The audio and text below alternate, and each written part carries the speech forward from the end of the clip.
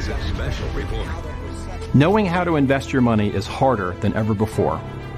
Dealing with stock market volatility, record debt, and terrorist attacks requires new thinking. At U.S. Asset Management, we can help you see the world more clearly so that you can move beyond the chaos and invest with confidence. Call us, visit us online, or drop by our office. U.S. Asset Management, helping you make better decisions with your money.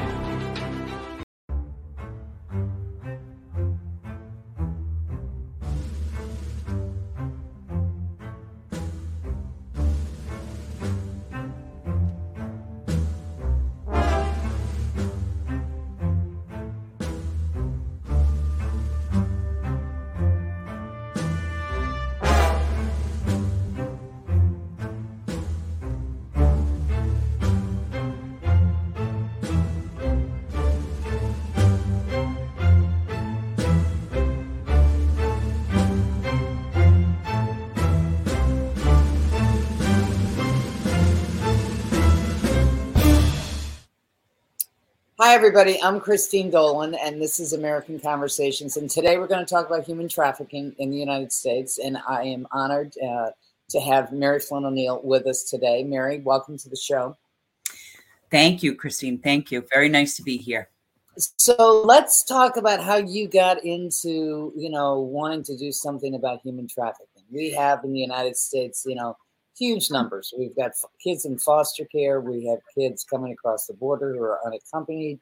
The numbers are astronomical on the southern border. And we also have them on the northern border. I mean, not as much relative to what's going on in the southern border. But, it is a huge problem. And Tara Rhodes is working with you, who was with HHS, and she's a whistleblower. And let's just get into the weeds of this, because this is big, and your organization is doing something that I fully support, which is going down to the local level and the impact and waking people up and getting them engaged in this. So let's start with, Mary, how you came to want to get in this, because not everybody does. I mean, this is, I've been doing this for almost a quarter of a century, and it can be tough at times. Yeah. Well, I really discovered the corruption in the family court system. And that was when my own two grandchildren at 8 months were taken in the middle of the night. And how did that happen? Well, my daughter had a very bad marriage with a very, in a domestic violence. I mean, this man had some very severe mental issues. He went AWOL in the military, which she never knew. So she basically married a man who she grew up with, but when she married him, he became a complete monster. I mean, he was a totally different person after the marriage, and it went downhill from there. He abused her. I was not aware of it. She never let me know any of this was really going on until the babies were born, and then I saw a real separation, isolation on her. He was isolating her and the children from me, and so forth. So what happened was I got her out of the relationship. My husband and I worked. We discovered the abuse and all that, and the babies were basically living with me, and then I moved her in. So this is this happens all the time in families. It really does. It's not, it's the same story kind of thing with a lot of families in America, around the world. This happens all the time. The problem is, once we got into the divorce end of it and the family court, then there was, then I was exposed to the lawyers.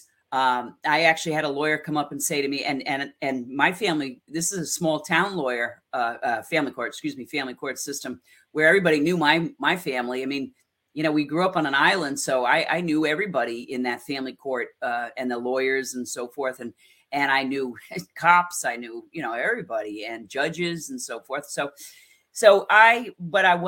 My eyes were opened once, he was told supervised visitations. He was told he had to pay child support. Actually, that weekend, what this son of a gun did was he trapped her, called CPS, Child and Family Protective Services, on my daughter, said she was neglecting the kids, so forth. It happens all the time. The abuser will always call, and if they're the first one and they know how to work the system, they're the ones that usually get the kids back.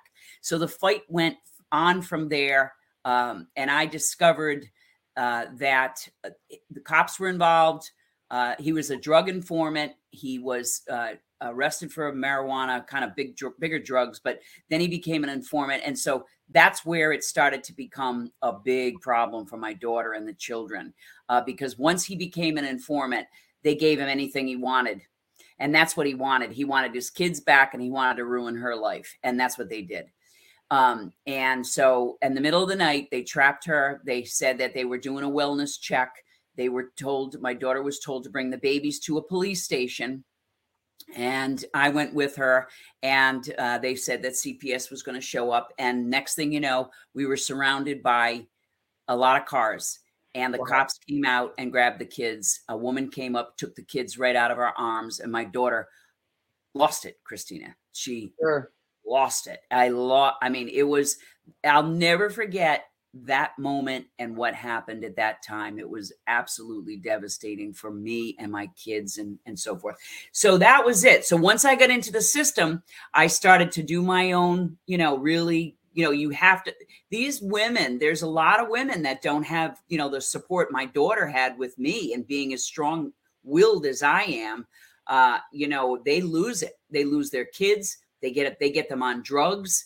They just ruin their lives, and they never get their kids back. And once somebody takes the kids away from, the mothers, it devastates them. It just devastates them. The cycle continues. And so that's what happens. So, so that's when you realize that the system in foster care could be actually working against the kids. Yes, because what happened was, once we got the babies were in the system, we had to play their game. And as we went on, and my daughter, they've set up these plans, and you got to do everything, jump through hoops for these people to get your kids back, even to see your kids. So what happened to me was I started to get the whole picture. And then I started to meet men who were going through the fathers, who were good fathers. And of course, in Rhode Island, fathers have no rights at all. There's laws on the books that really do not protect fathers at all. And so, I started to meet a lot of victims of family court, victims of child protective service, victims of foster care. They put my babies into foster care for 2 weeks until we got them out. They wouldn't give them to me. Which, they tried to ruin my reputation. And so forth. So it was a nightmare. It was a 10-year nightmare. But along the way, how long ago did that happen then? Well, the babies will be 15 years old, and they're out of the family court system because the father finally got help. The mother's got help. The mother lost it. She got drinking and got into alcohol, and it was back and forth. And it was basically the grandmothers, myself and the other grandmother, that really pulled it all together for these kids.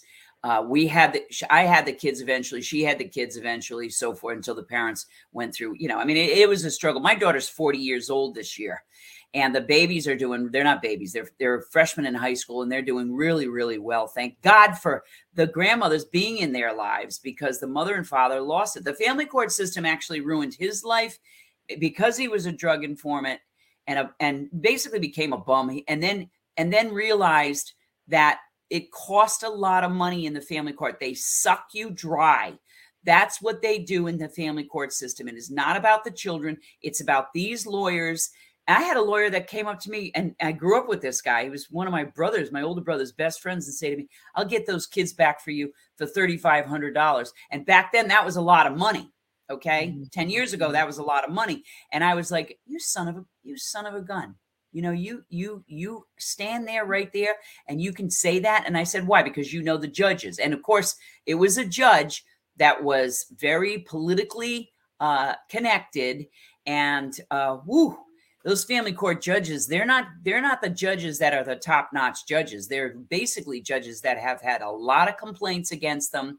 They don't know what to do with them, and they throw them into family court, or they're just family connected. This judge was a woman who was connected to the AG of Rhode Island.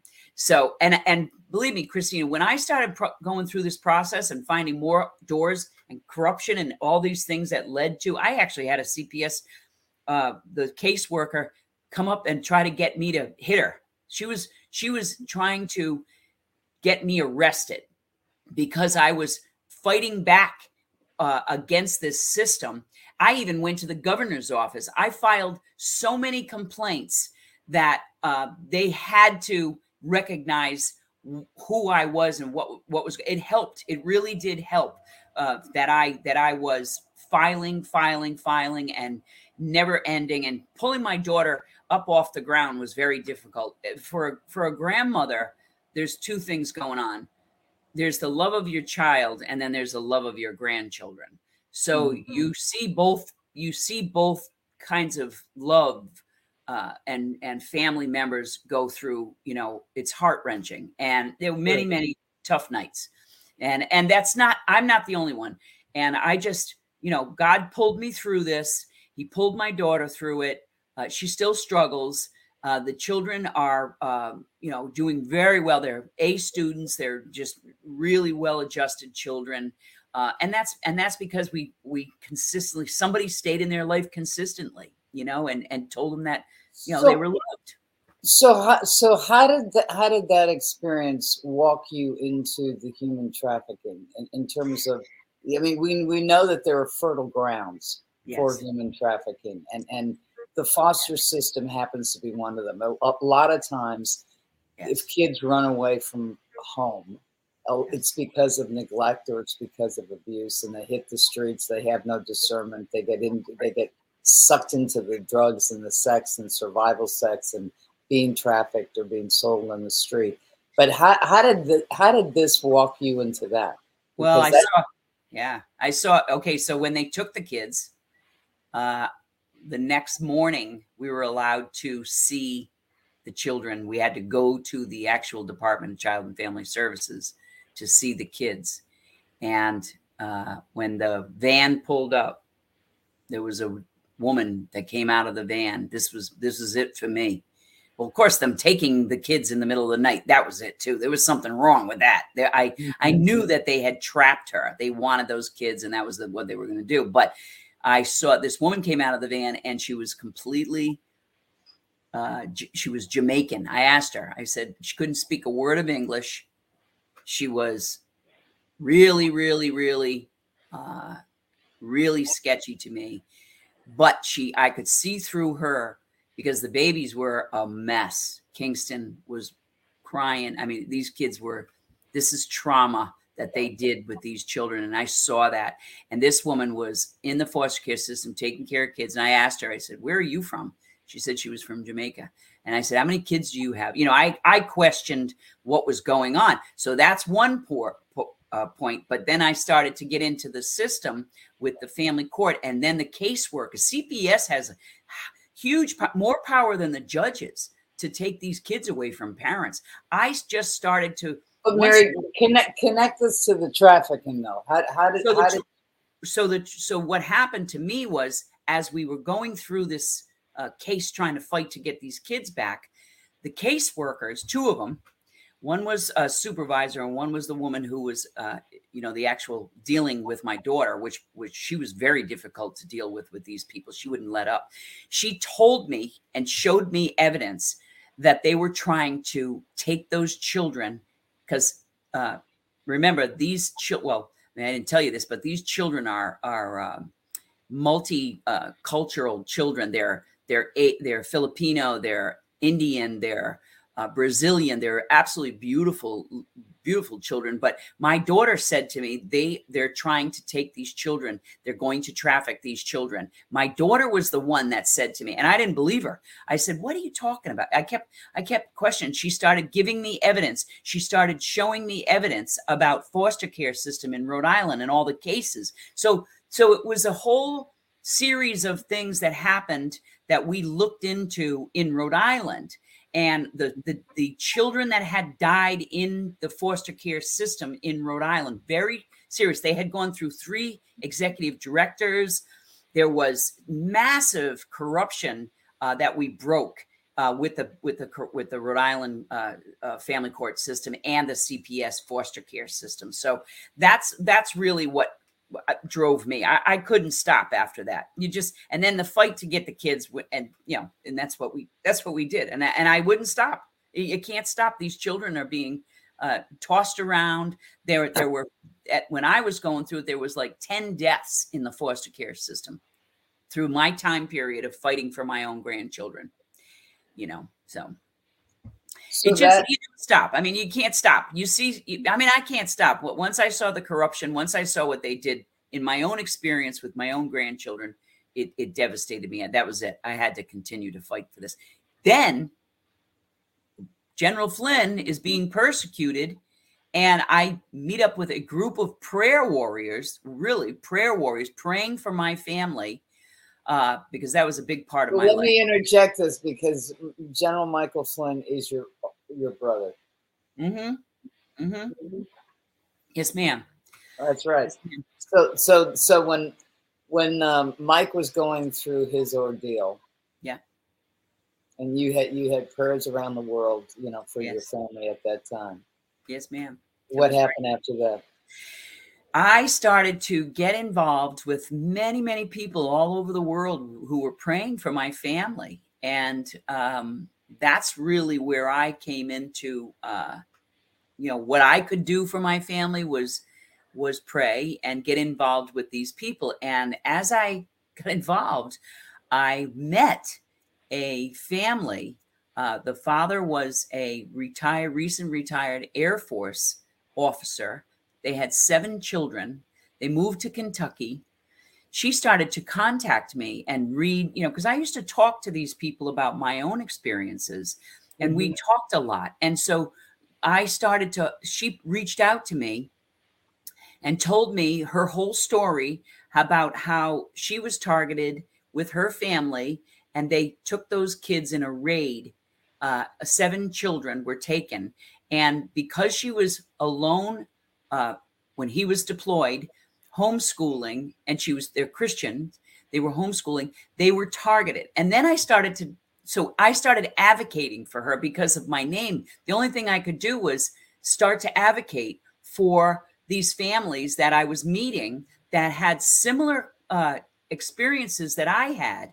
And so I started to, advocate, and then I discovered many military families were targeted during the deployment. And when you say targeted, Mary, what do you mean? I mean, they were vulnerable. So who was going to take their kids? The state, the local police. There were people that were targeting many of these military families that were homeschooling, because. And, we see that now with COVID. If you didn't get your vaccines, you can get your children taken away. So what was happening with me was I was discovering more and more military families that were targeted in their communities, communities by either a local police or a family member, and this 7 children, these people ended up finding out that it was a relative that called CPS on them. That's all it takes is one phone call and you're done. Your house they'll knock on your door. They'll get in your house. They can go into your house at any point. They have a lot of power to do that. That's what happens. So if there's one call and your life is ruined. I mean, neglect, that's what they use. They use the word neglect. Okay. That's what they use. So this led you to really take on human trafficking because of the risk that you found in your own family. Yeah. Well, then I started to find out 600,000 children are missing from foster care. And that's, that's 2020. That's 2020 statistics. But I mean, I started to uncover, doing my own investigation, my own networking with people. And I found a huge, huge network of people that their children were taken away from them. I mean, I was not alone out there. There were many, many, many, many families devastated. And it just opened my whole world with this. And, And so where did that lead you? Well, I prior to working with this organization, America's Future, which my brother asked me to come and work and run this organization, I was working in the Catholic Church. So as a finance compliance administrator, auditor, officer of the Catholic Church, I discovered a lot of different corruption areas in the church too. So it just actually, after the experience that I had and the fight that I had with my own family, the persecution of my brother opened up doors where I could help others. So, it just opened doors for me, and I needed to help these people. And my mother was so pro-life, Christine. My mother was a front runner of the pro-life movement. You've mentioned that because I mean you're one of, is it 9 in your family? Yeah, there are 9 of us. Yeah, she as a little girl. I mean, my mother was literally one of the founders of the Right to Life Committee, National Committee in the Rhode Island, and she was a woman that ran against Congress, senators in Rhode Island and Rhode Island is a very corrupt state, crookedest little state in the whole country. I mean, everybody's related, and so it's a tough area for corruption. But my mother was running against men back in those days. She would be close to 100 now, but she's passed away. But this is what this woman was doing, and she was running against, and her platform was all pro-life. It didn't matter. We used to say to her, "Mom, you have a degree. You're brilliant. You're a businesswoman. You can tell people who you are, and you'll win too, to get in there." But no, pro-life. She was pushing the envelope is what she was doing. She was trying to pull these Catholics in Rhode Island and the Christian people out of their, little living rooms, and trying to get them to realize how severe abortion was going to affect this country and the feminist movement actually too.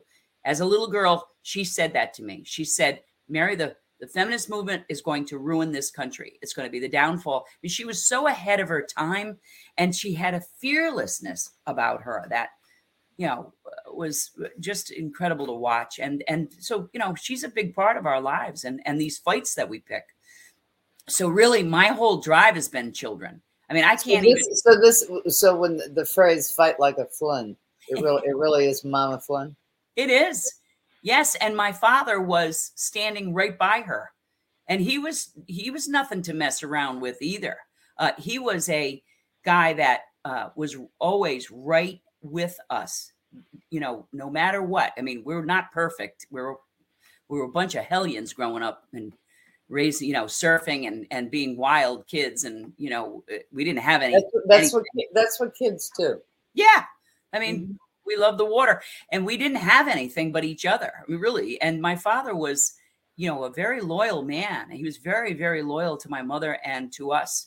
So anything she did, he just stuck right by her, All right. So Mary, we're gonna take a break right now. And on the other side of this commercial, let's get into what your dream is now and what your mission is, and with all that background. Okay.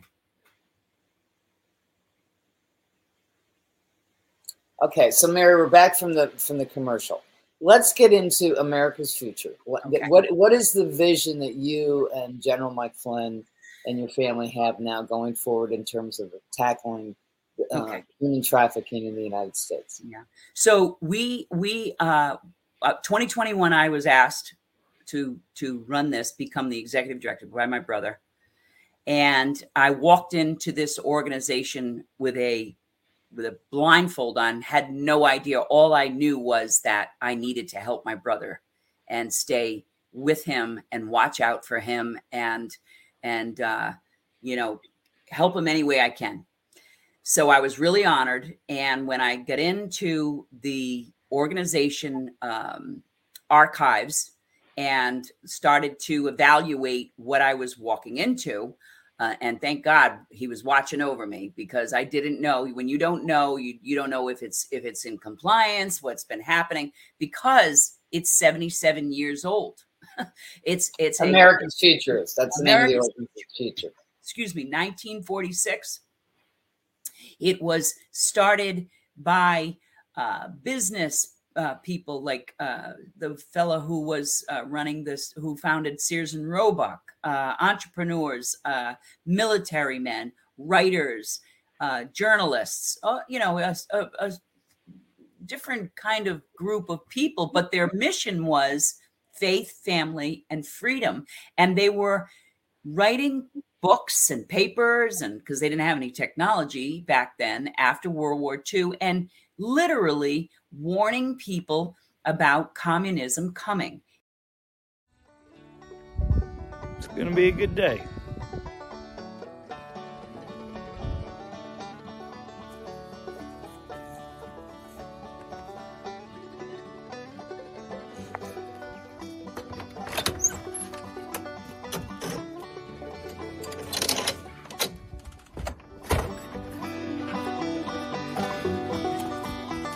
Morning, baby.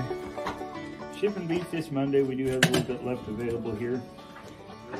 Check us out, familyfarmbeefbox.com. Thanks. Have a good day.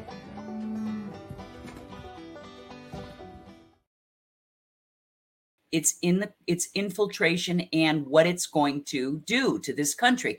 And they were telling us about public school books, and the infiltration of the school system. That was their really big, in the archives, those two pieces were really big. The other thing they were talking about was the military, because we had a lot of military experts as the founders of America's future. And also they had the whole timeline written and never cared about what anybody said on the New World Order takeover. I found documents that are fascinating, how they had timelined the Fed Reserve from 1913. They had a whole pamphlet system that they had spread all over the place. And so these people were really way ahead of the game as far as, warning the American people as to what was coming. And they knew this was coming, and they knew that their mission was to protect the Constitution and families, freedom, and faith big time. What the founding fathers, they were all about the founding fathers.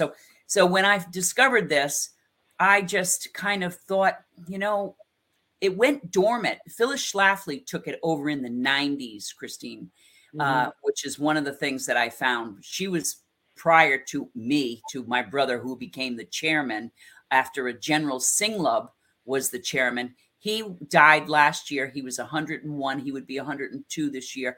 He died, and he was an Intel Army officer that was, my brother was, he was a kind of a mentor to my brother. So he asked General Flynn to take over as the chairman. Let me go back. So that's how that happened. And then Michael asked me to come work for him.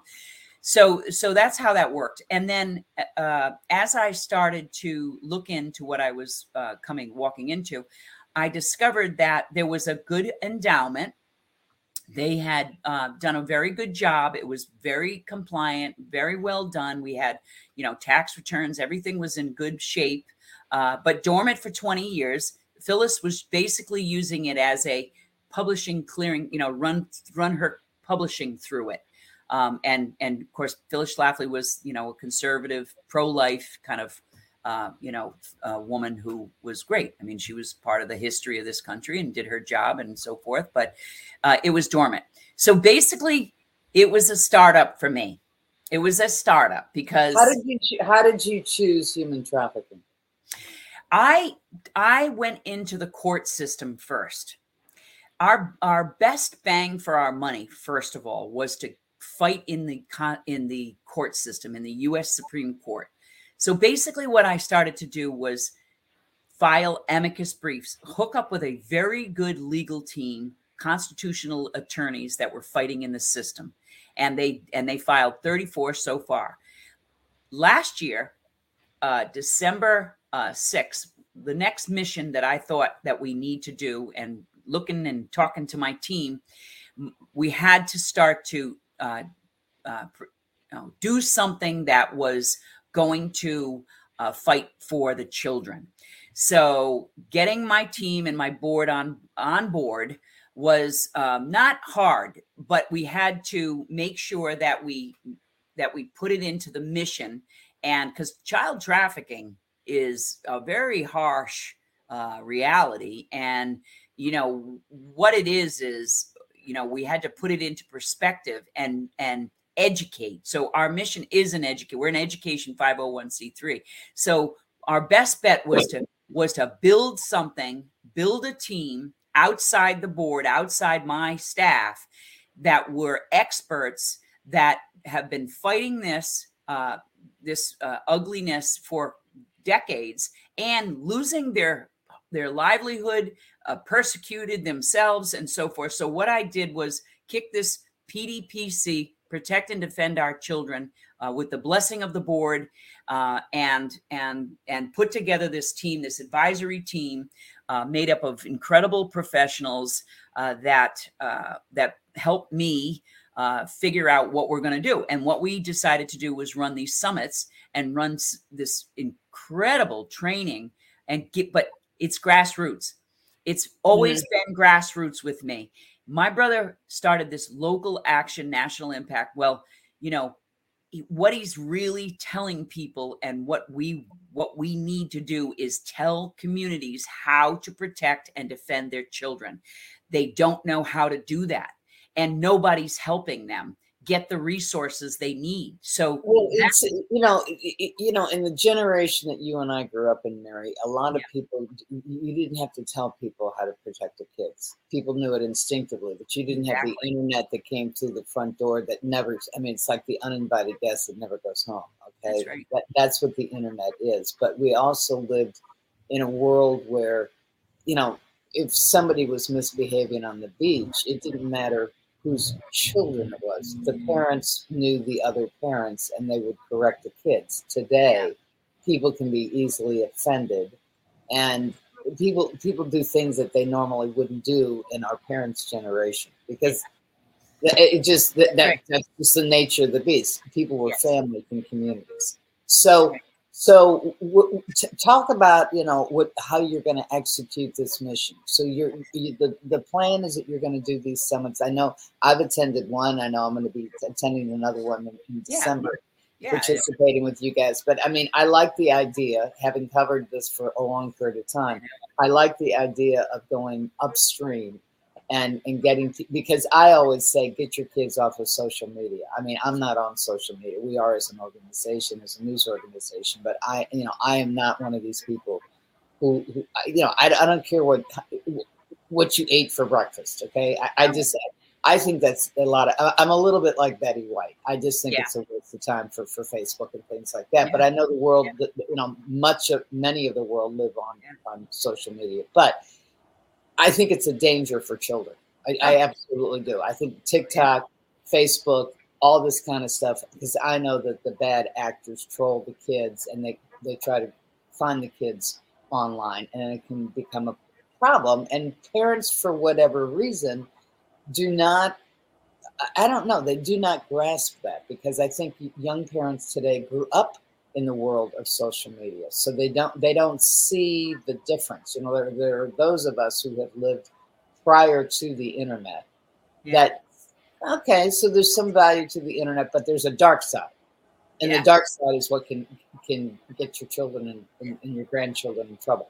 So let's talk about this. So you're going into the communities, and you're bringing together the law enforcement as well as some of the leaders in the communities, and what's the goal? Well, before we go, we did this, pilot in Florida, and before I did this summit, there's a lot of legwork. There's a lot of networking. There's a lot of people that I needed to speak to. My goal is to get neighbors and communities the tools they need to take action, even with, not even if it's their own child, but any child in their community, because we're at a time right now where we don't look at life like we should be. Life is, children are looked at as a low piece of the totem pole. They're our most precious creation, and we don't have a future without children. So, that's what I always focus on is, children are our future. They're our builders of the future. They're the mothers, they're the next fathers, they're the next, law enforcement, they're the next leaders. I mean, so forth. And we're losing the sight of how important children are. And our communities need those tools to protect and defend children, even against, leaders, law enforcement. There's bad actors out there in communities. And you know what? People, when you live in your communities, you know what people are doing. I knew what, the principal was like. I knew teachers in schools that were, preying on some of my friends.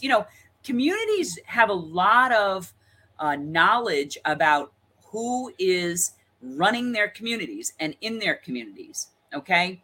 They know criminals, they know kids that are bad. They know families that are, in tough shape and so forth. It's just getting their communities to be aware of how to protect and defend their children, and not standing for any nonsense in their communities that hurt children and hurt families. We've got to get back to the family unit. Whether you're a single mother or not, it does not matter. They're very important today. All family units are important. It's because their children are up against some very vicious things in this world today. And that social media, I mean, to be honest with you, I've got the experience of my own grandchildren. My grandson was a gamer, and I know we caught, somebody, after him, talking with him all the time. And he got a rude awakening when that happened, because he wasn't aware. So you're talking about, making parents responsible for their children's behavior too, to be honest with you. Let's get back to that. We're not even in that anymore. I mean, it's ridiculous how people get away with stuff and they're not held accountable. Parents. Well, we excuse people for not being parents. We make concessions. That's exactly right. We make concessions on that, and the thing is that you cannot expect a child to be aware of the boogeyman, but adults know that the boogeyman is out there. And that they have to protect kids, but sometimes their brains don't go to the point where, Xbox is one of the portals or fertile grounds. Several years ago, Xbox, the kids would play that game. They think they're playing with a peer, but in fact, it's a 35-year-old pervert on the other end of the, at the game. There's so much to it. There's so many roots of how they attack a child, or a predator works on a child and their families. There's so much. So let's talk. Okay, so you're going into these. The vision is to take this to every state, correct? Right. That's right. So we started. Yep. So you want to have it's a two days. Yeah. And Mike Smith is from Hollywood. He's now living in Tennessee. But Mike, the former stuntman, he's got a new film out there about the illusions of truth, which is very well produced. Yeah. And at the same time, you've got a team of people, and so your format is 2 days, and it's a panel discussion, and then you have breakout sessions where people can learn from experts on the different angles of human trafficking. That's right. And it's really about the protection of kids. It's more on be aware. These are the boogeymen that are out there, and this can happen, because the truth of the matter is, once your family gets sucked into something like this, as you're tested to, it changes your life and your perspective of how it happens. Devastates. That's right. Yeah, I know that when I investigated the Catholic Church, having been raised Catholic, I mean, I was pretty blown away about the insidious cover-up and how many people knew. It wasn't just the perverts; it was the system. And the system did everything to protect itself, and it still does. And it's mind-boggling, because they say that they're the apostles of Jesus, and in fact that they were the people who actually were covering up for the incredible. That's right. That's right. Yeah. And Christine, we found out, that's another thing that, when I started working for the Catholic Church, I had the honor of meeting Archbishop Vigano, who was he's very outspoken about what with the church, and he was the one that one of the popes, Benedict, put in place to audit the Vatican money and so forth. And what he did find, he found all the corruption. He found the child trafficking. He found, the McCarrick guy, who's one of the worst pedophiles ever in history, Catholic bishop. He wasn't alone, Mary. He wasn't alone. McCarrick was not alone. And the truth of the matter is, what people don't understand is all of the complaints that were in every country. Those complaints were handed to the Vatican embassies, and they were sent to the Vatican, and they were sent to the Office of the Congregation of the Faithful, which Pope Benedict, otherwise known as Cardinal Ratzinger, ran for years. So he was very much aware of everything that was going on, and he was part of the cover-up. Yes, and Vigano fought that out. I mean, Vigano was the one that they sent away, and he is. I firmly believe he's still in hiding. And I've said this publicly. I think institutionally, the Catholic Church should have been indicted. Oh, absolutely, no question. Trafficking, institutional trafficking, because they all knew they had the documents. Absolutely. They had the documents. Absolutely. And there was a plan to, infiltrate. I mean, it's been infiltrated in communism anyways, back in, St. Gallen, Switzerland, the seminary. And that's where McCarrick was groomed. And that's where he began his torture. Well, McCarrick didn't necessarily, he didn't go after children. He went after young seminarians. He went after men. He was after children. He had many boys, teenagers, many young boys. I mean, thousands of young boys. But let's be serious. Pedophilia is very young children.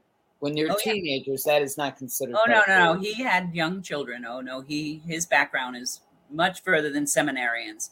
But my point about the Catholic Church, I didn't know. So thank you. I did not know that. Yeah, no, he was running a ring. So the connection with Pope Francis and McCarrick is they're best friends.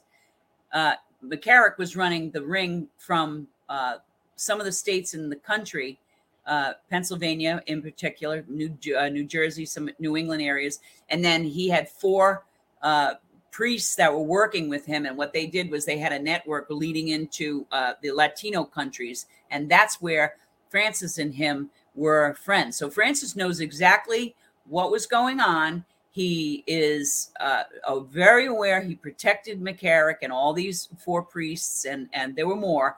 So Francis has his hands in a lot of this whole cover-up, okay? And that's why they put him in. He's a communist.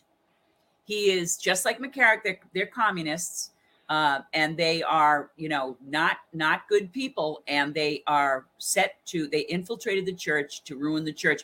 Now, my point with this pedophile stuff is, and I know this because I have a family member that her first job out of law school was to serve the Pennsylvania diocese, who had the highest cases they needed to settle on the church for the church for children that were molested families. They were settling these cases of priests that hurt these children. Instead of putting them in jail, they would just pay them money. So that's one of the jobs that she had, was to settle these cases for the church.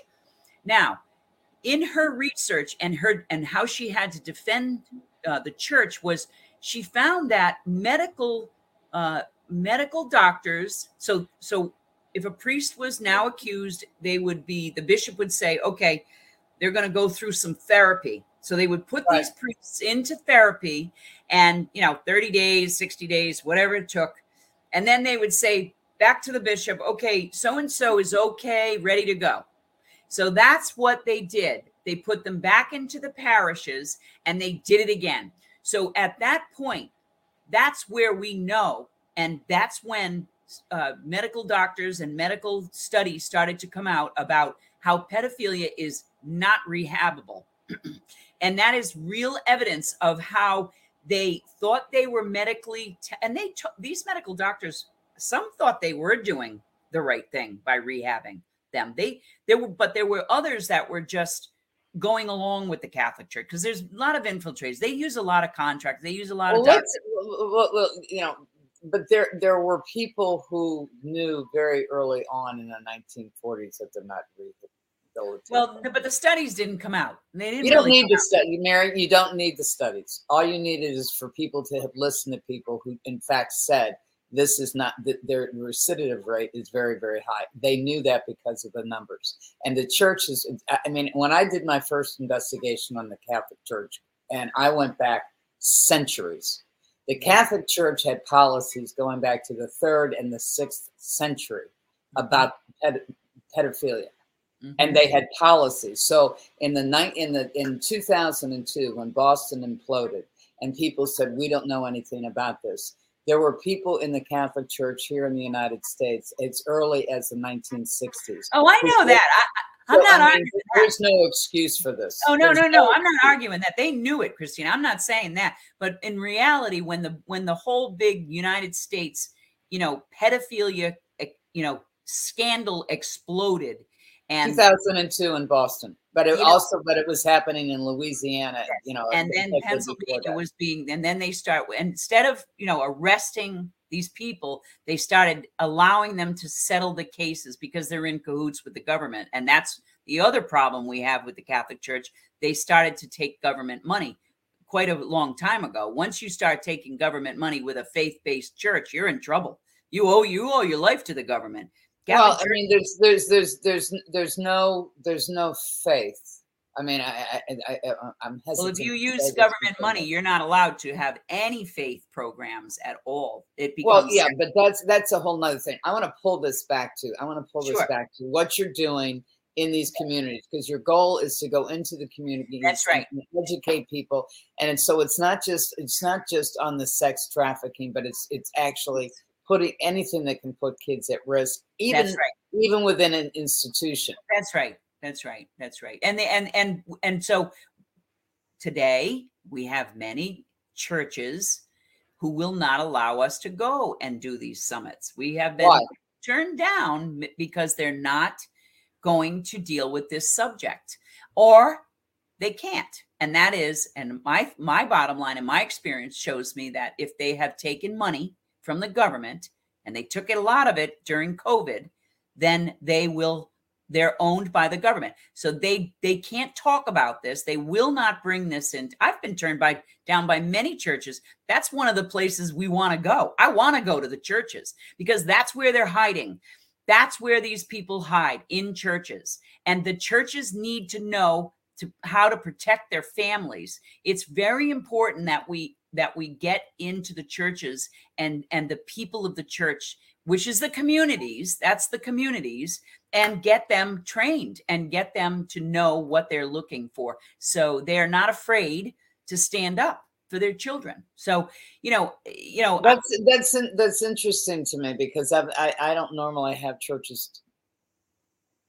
Churches have welcomed this message, is my experience. Yeah, well, not necessarily the Catholic Church, but because the Catholic Church turned me down here, and when I was doing the summit here, I had the Bishop of Venice turn me down. He didn't want anything to do with it. He wouldn't put his flyers out.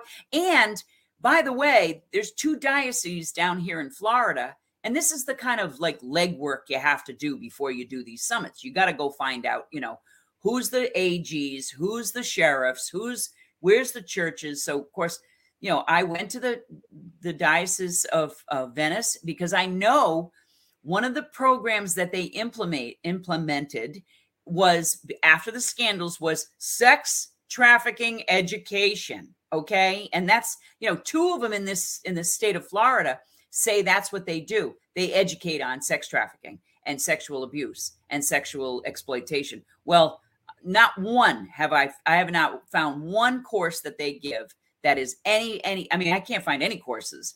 So he turned me down. He wouldn't let me have anything to do with putting that, he wouldn't take a flyer. He straight out turned me down. And I went to a couple of parishes and they took the flyer from me. I went around him because I'm not going to do that with these people. And also there are other, the Baptists, there are other churches that don't want to deal with this topic. And it's sad. I mean, it's really sad, but it just goes to show you it exposes them. Who doesn't want to? All right. So let's get back to the seminars, Mary. Okay. So you've got one coming up in Detroit area in December. Yeah. And that is, what's the date on that? That's the 7th and 8th. That's the 8th, December 8th and 9th. And that is at Grace Church. That is a great church that welcomed us in. They're very, very good about this. They have, welcomed us into this church, a nice place. And then, so we're going to go in on Friday night, do a discussion panel with, great experts on that panel for the community.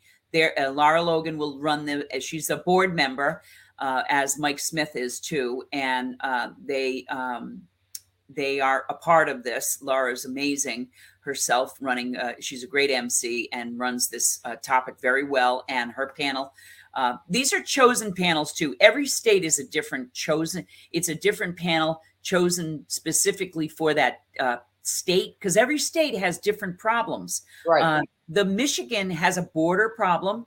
Canada, we never talk about the Canadian border and the trafficking that's going on in there. We also have a very blue state, very left state in Michigan, which, there's from what I'm hearing with some of the groups in Michigan is there's a lot of cover-ups, a lot of corruption, so forth. The governor is missing in action. Whitmore, who's had her own controversies. You also have a large immigrant. Yes, that's another.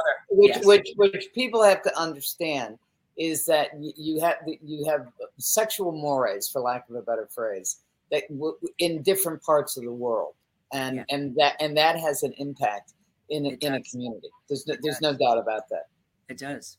Mm-hmm. And we gather a lot of information, we assess, and we do a lot of work on their policies and laws on the books. And so we have this young team of third-year law students that are doing a lot of research for us. We're building this beautiful resource for America's future for people to go to and pick their state and find out a lot of information on, all kinds of information. I mean, all kinds of information for that state. So that's a lot of work that we do prior to the summits.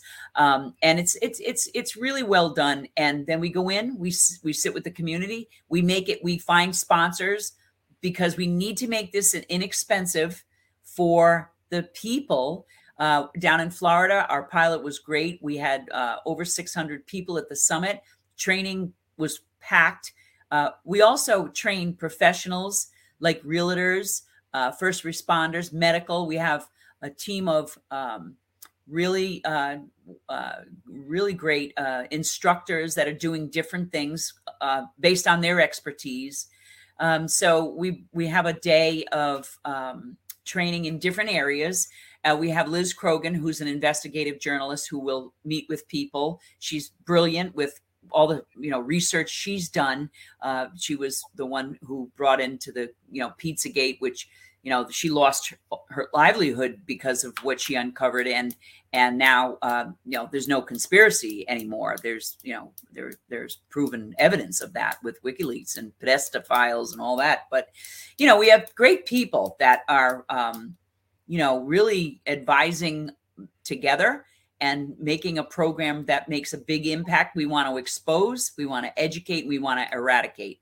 Now, my brother says we can't eradicate, one child at a time, which I'll take, but I'm not going to, I'm going to eradicate.